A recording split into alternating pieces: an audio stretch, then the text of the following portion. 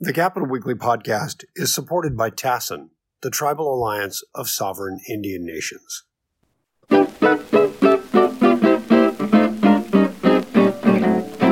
Hi, everybody. This is Rich Eisen, editor of Capital Weekly, and this is the Capital Weekly podcast.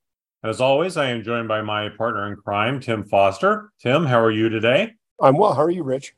I can't complain, and I'm definitely not going to complain about our guest today. We're really, I'm in a good mood today because I really am excited to have Robin Swanson, who by day, just like Batman, she's the president and CEO of Swanson Communications, but her other role is she's also one of the, I guess, the founder and maybe the reluctant president of Win Like a Girl, which is something that I think we should have been talking about on this program a little bit sooner than we have, but we're here now. Robin, how are you doing today?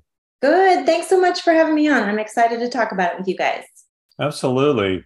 Well, back in March, you guys had an event at the California Museum, and it was the first time that I had attended one of your gatherings, and it was presented very explicitly. This is a great way for reporters to come and meet a lot of really smart, well-connected, highly accomplished women in the Capital community, and really who are interested and willing and ready to be sources for stories. I thought, great, and I'm going to get there early because I know there's going to be a ton of reporters there, and there were, but for probably the first hour, I was the only guy there, and I'm still surprised at that. Now, eventually, a couple more men showed up, a couple other reporters, but I was really surprised by that, and I'm so grateful that I was able to be there because I ended up making connections that many have appeared in stories that I've done and some of our reporters have done since. So, Robin, mission accomplished. What a great event. I'm really, I don't know what else to say other than I cannot believe more people have not taken advantage of what you're offering. So I'll stop talking. Tell us all about Win Like a Girl. Yeah, so you've just given me the platform. And you give a communications person the platform. You don't think you're going to talk for the next 20 minutes, do you? That's okay. Thank you for coming. And I think, acknowledge the men who had the guts to show up in that room, but at that event. And see, it worked. And there were so many just cool and connected and important women in that room. And frankly, in a lot of rooms. And usually doing the hard work behind the scenes, making things happen. And I think this is a movement sort of born out of frustration, but trying to turn it into something positive. And it is the passion of what started as a handful of women who were frustrated in this business, that we would do a lot of work and,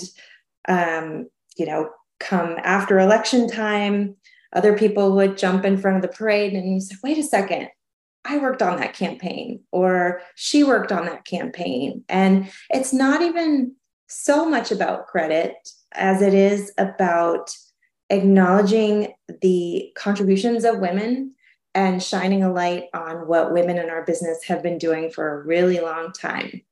So I'm going to take you guys to the way back time machine for Capital Weekly. And it was really the genesis of sort of an idea was in 2000, I want to say 2008. I might have the year wrong, but your top 100 list. 2009, yeah. 2009, thank you. Only had 7 women in the top 50. And so, we all opened it with excitement and we read and we're like, you guys, and I'm pretty sure I wrote an op-ed at the time calling out my friends at Capital Weekly. And I will say that the list has remarkably evolved since then. And I think you guys have had a much better eye for the people doing it. But at the time, I shared office space with Shonda Wesley, who I think at the time she was consulting for the California Professional Firefighters, and Christy Balma, who's now, the alleged director for Governor Newsom and ran her own successful lobbying firm for a really long time. And so that was sort of the first glimmer of, we really should do something about this. Like, some of it is our fault as women because we don't draw enough attention to what we're doing. And some of it is the fault of reporters who aren't making an effort to really pull back a layer of the onion and say, oh, actually, there's a lot of women doing the work here. So it's been an evolution for us too, because we didn't officially form as a group until 2016. And I'm happy to talk to you about that a little bit too, because that was shortly after the 2016 election. Hillary Clinton was not elected president of the United States of America. And a lot of women worked on campaigns. There was a lot of frustration across the board. And to be clear, this is important. We are a bipartisan organization. And so we felt like women on both sides of the aisle, and whether it's policy, politics, campaigns, we needed to shine a light on each other. I think there's some psychology where women have a hard time self-promoting, and there's a negative connotation to self-promoting. And I think there's men who are uncomfortable with self-promoting too. But in our business, if you don't take credit for the work you're doing, I guarantee you somebody else is gonna.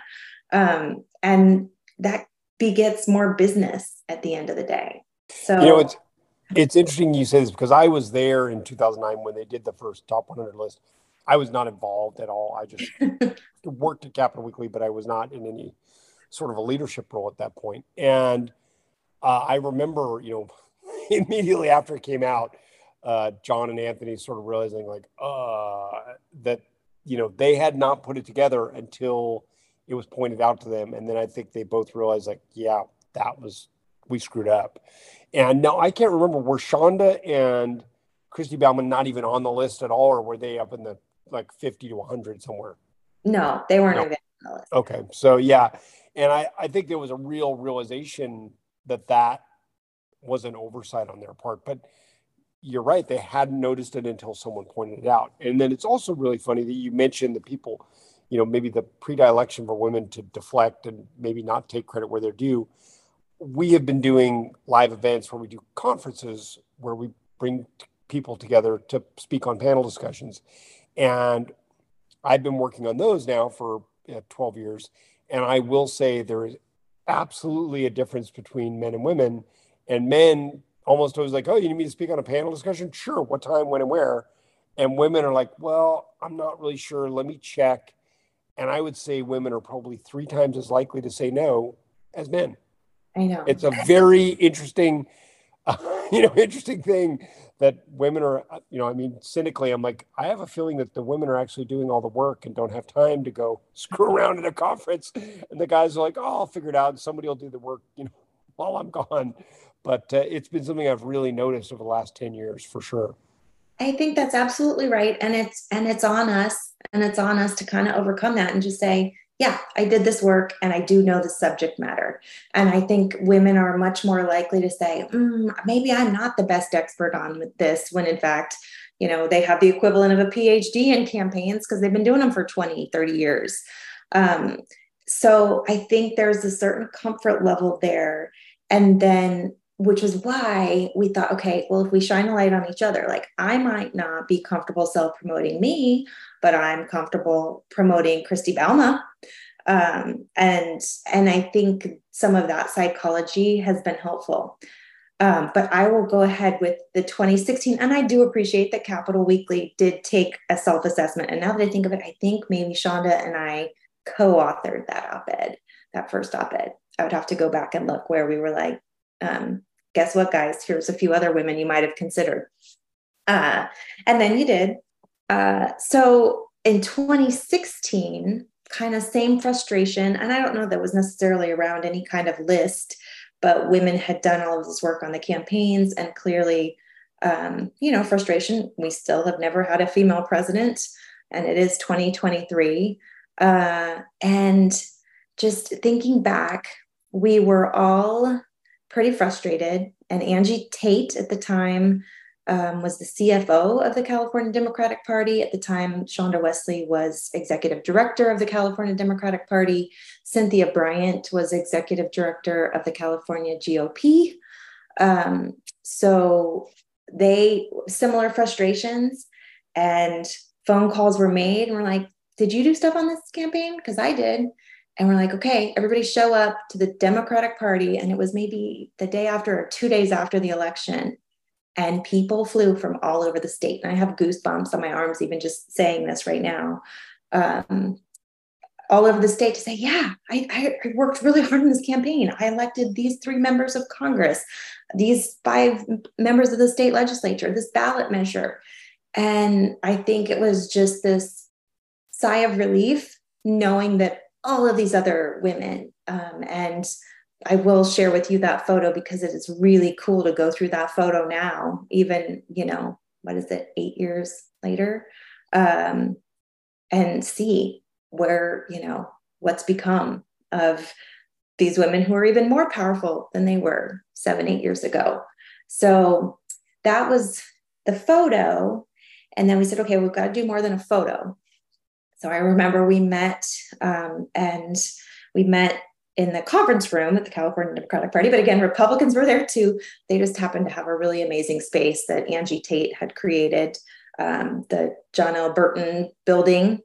So we met in the conference room, and we were sitting there. Okay, we need to name ourselves. Like, what are we?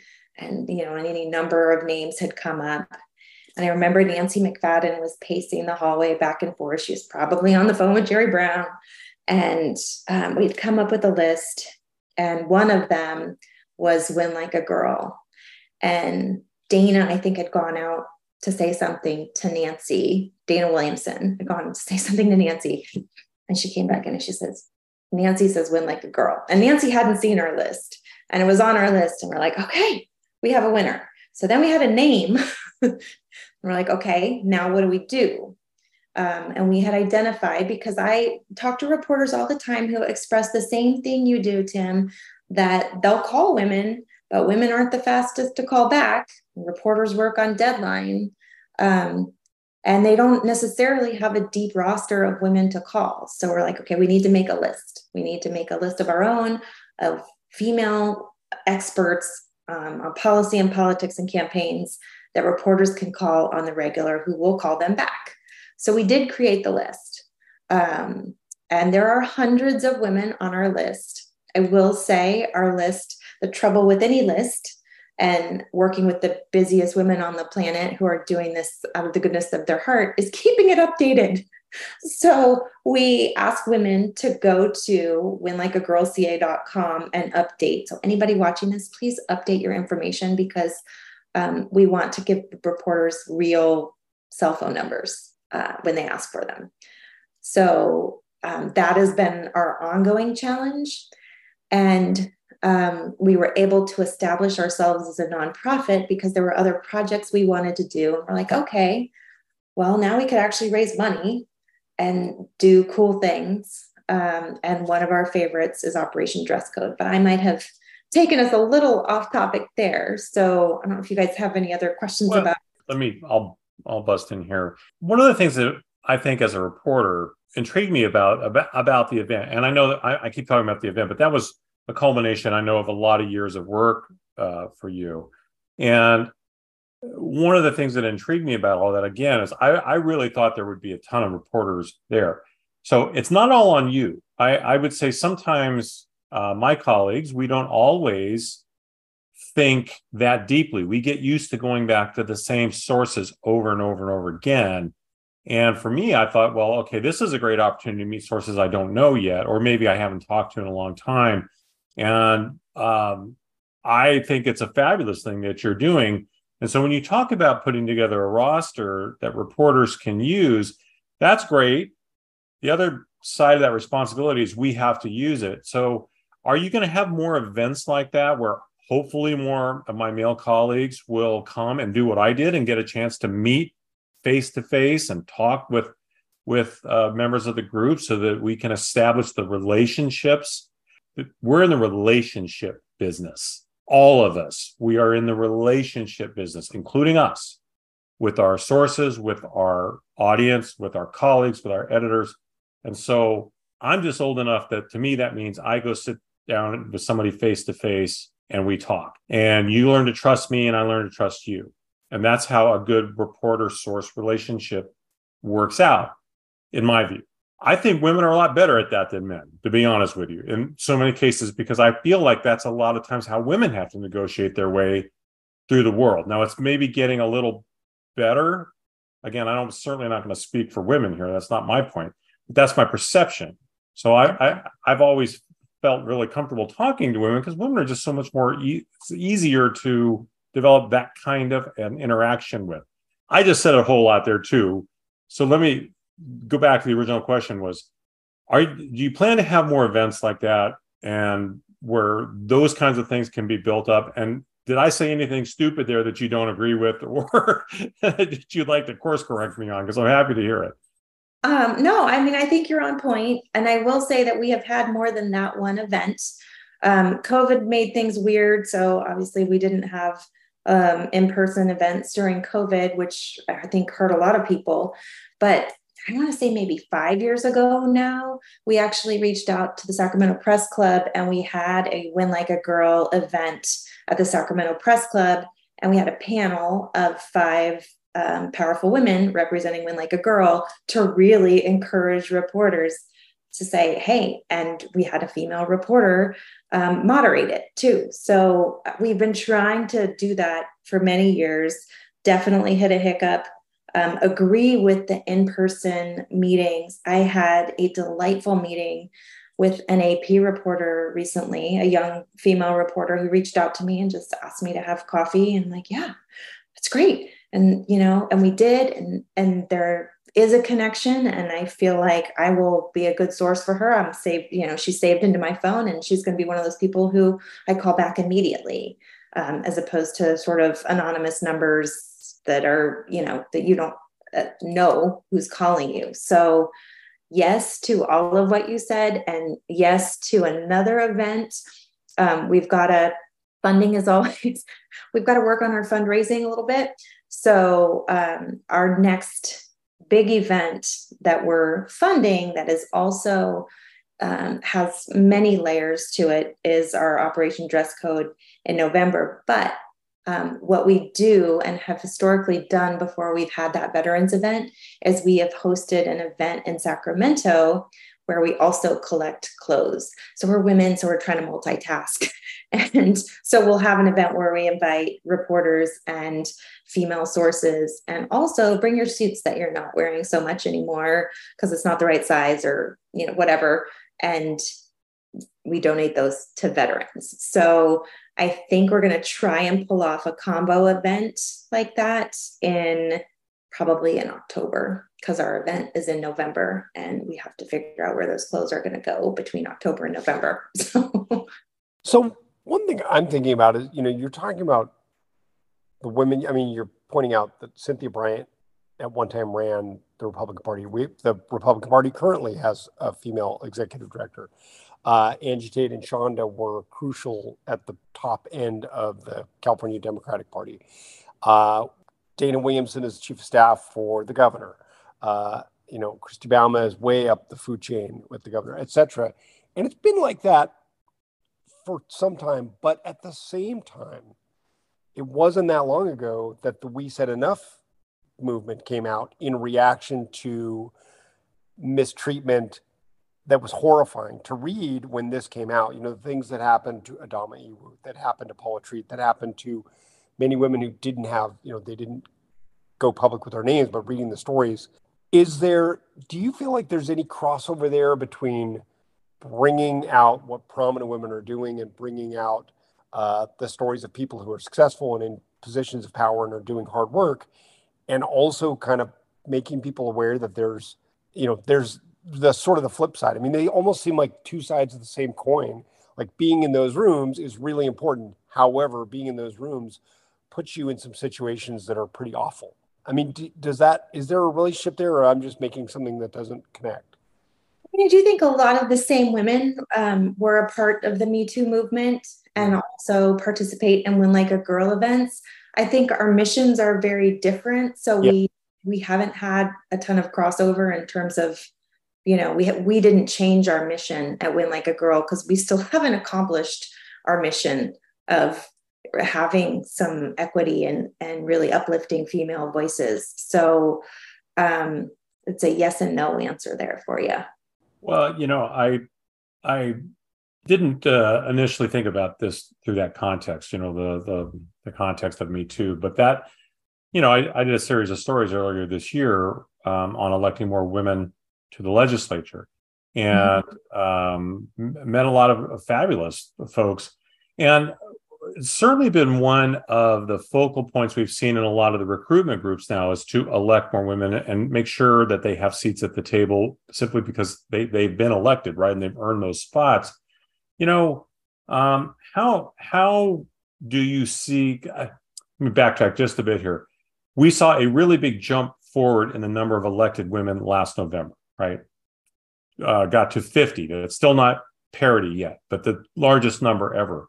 How do you see the lay of the land now in terms of how women are being treated around the Capitol community, and particularly just from your perspective, how they are being respected or not for the work they do and the accomplishments that they are racking up?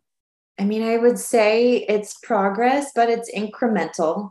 And I think back, so I actually started my career in politics as an intern for Emily's List in Washington, D.C., and that's to elect pro-choice Democratic women. And then I worked on Capitol Hill for the 6 years following that before I moved out to California. And I remember just being kind of shocked when I moved to California, because I always thought of California as such a progressive place. And I thought, women would have a seat at the table. I remember being kind of shocked that there were so few women in the political consulting world in positions of power, because I felt like I saw more of that in DC, and I wasn't expecting to come to Sacramento and see less of it. So to that end, I do think that there has been some growth, and I'm no longer the only woman in a room of consultants. I see others like me, whereas 20 some plus years ago when I got here, I didn't feel that way.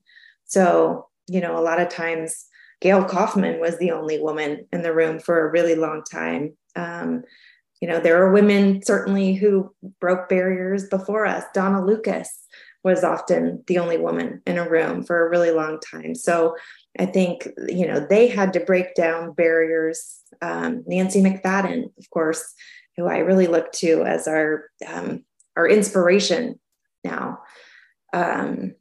So they had to break down barriers too. And I do think I see more people like me now. But the press corps, I still think when I look at the press corps, I'm like, I only see a handful of female reporters. We got to grow that too. And it's on both sides, right? So. Well, I'm glad you brought that up, because I was gonna ask you about that too. I mean, as I talked about the whole relationship thing, part of it seems to be there really aren't that many women in the press corps as you would think in this day and age. I think there's certainly more than 30 years ago, but it does seem like, and there's a lot of reasons for that, I'm sure, but it's a little discouraging, I imagine, just to not.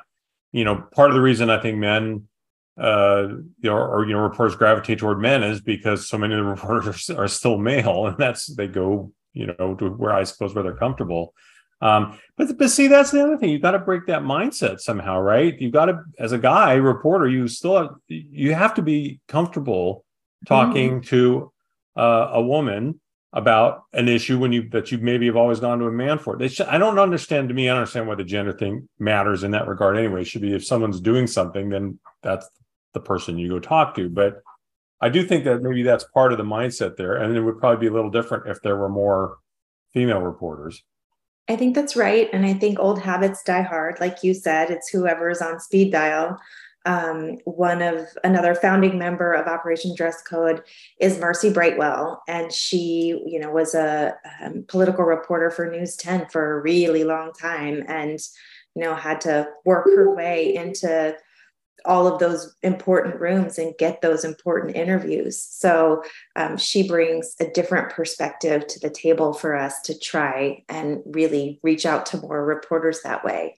But yeah, it's on your end. You guys have to grow the press corps and recruit more women to work in the press corps. And we're going to work on making sure that there's women commenting. And then somewhere that needs to show up in the newspapers and online and on TV. But I want to note, I love Marcy Brightwell, and I have forgiven her for calling me out that night and noting to everybody that, hey, there's the new Capital Weekly editor. So that while you were telling the story about how this whole thing started because Cap Weekly screwed over all the women in town with the top 100.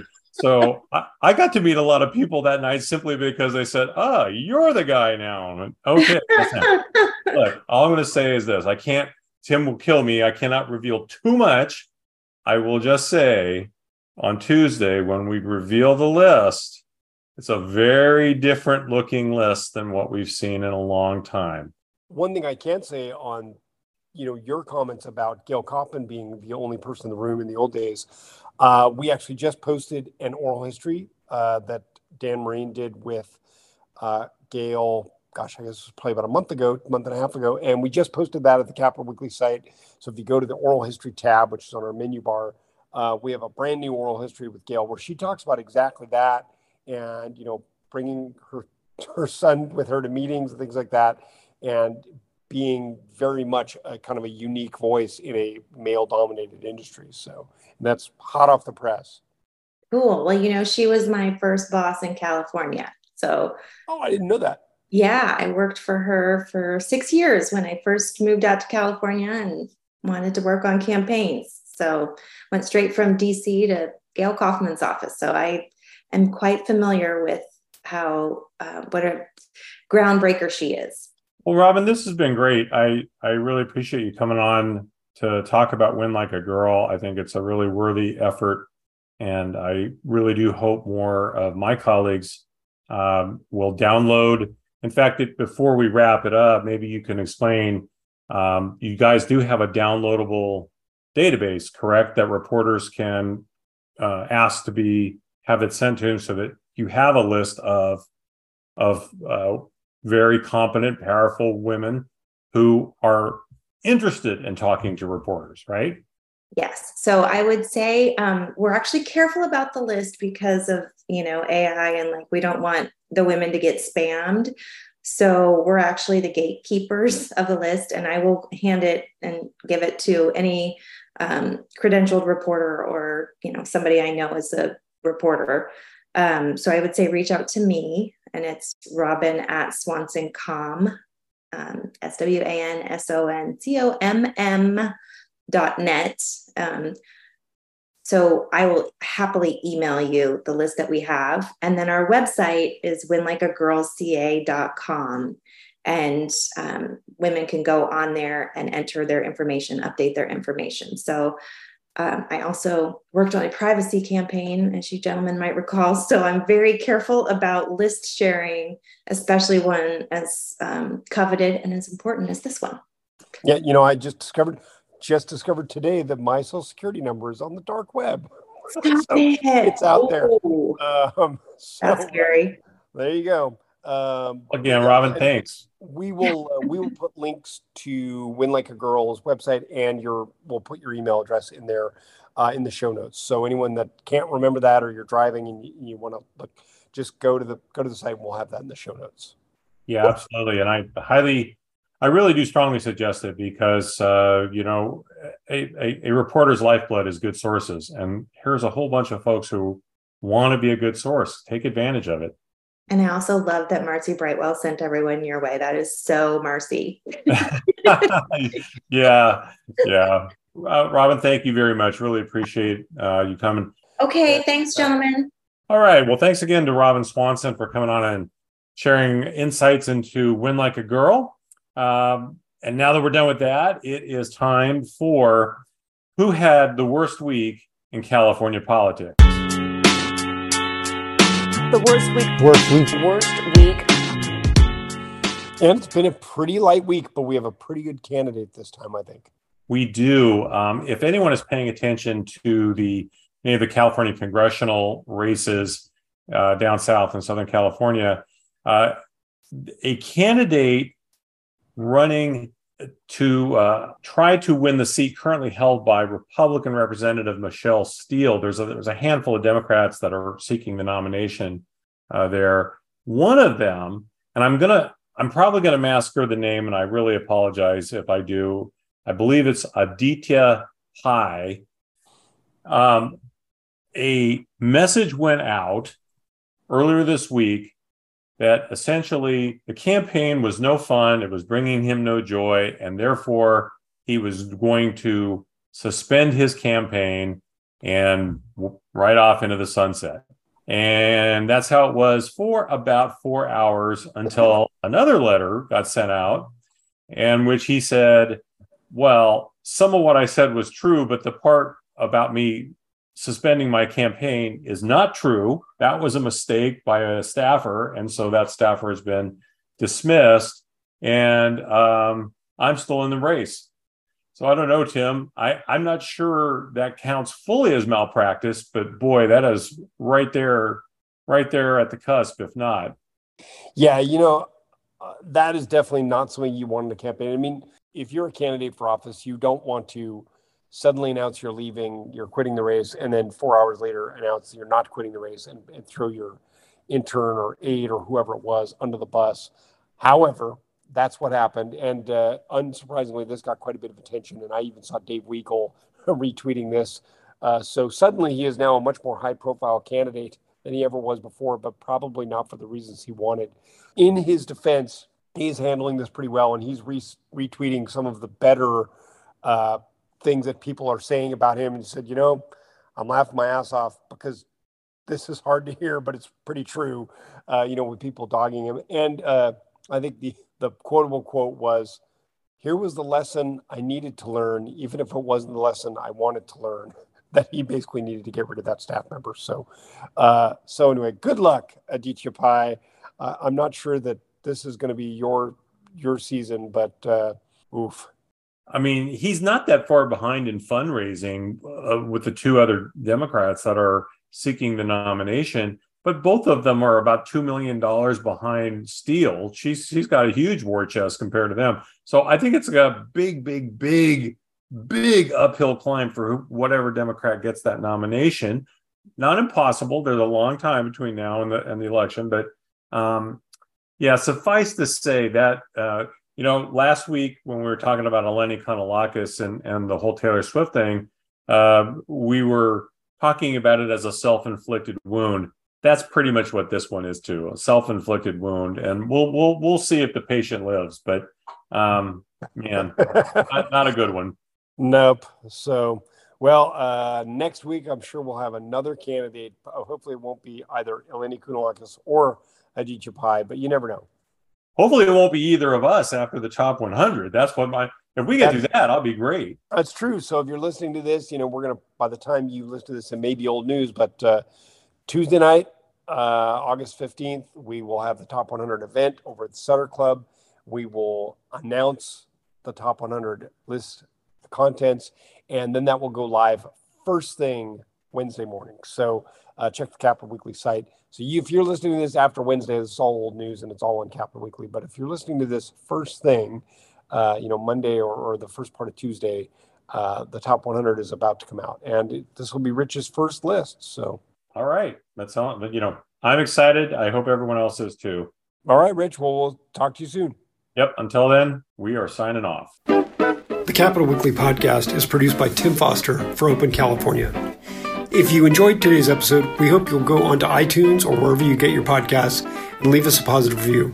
Thanks a lot, and we'll see you next week.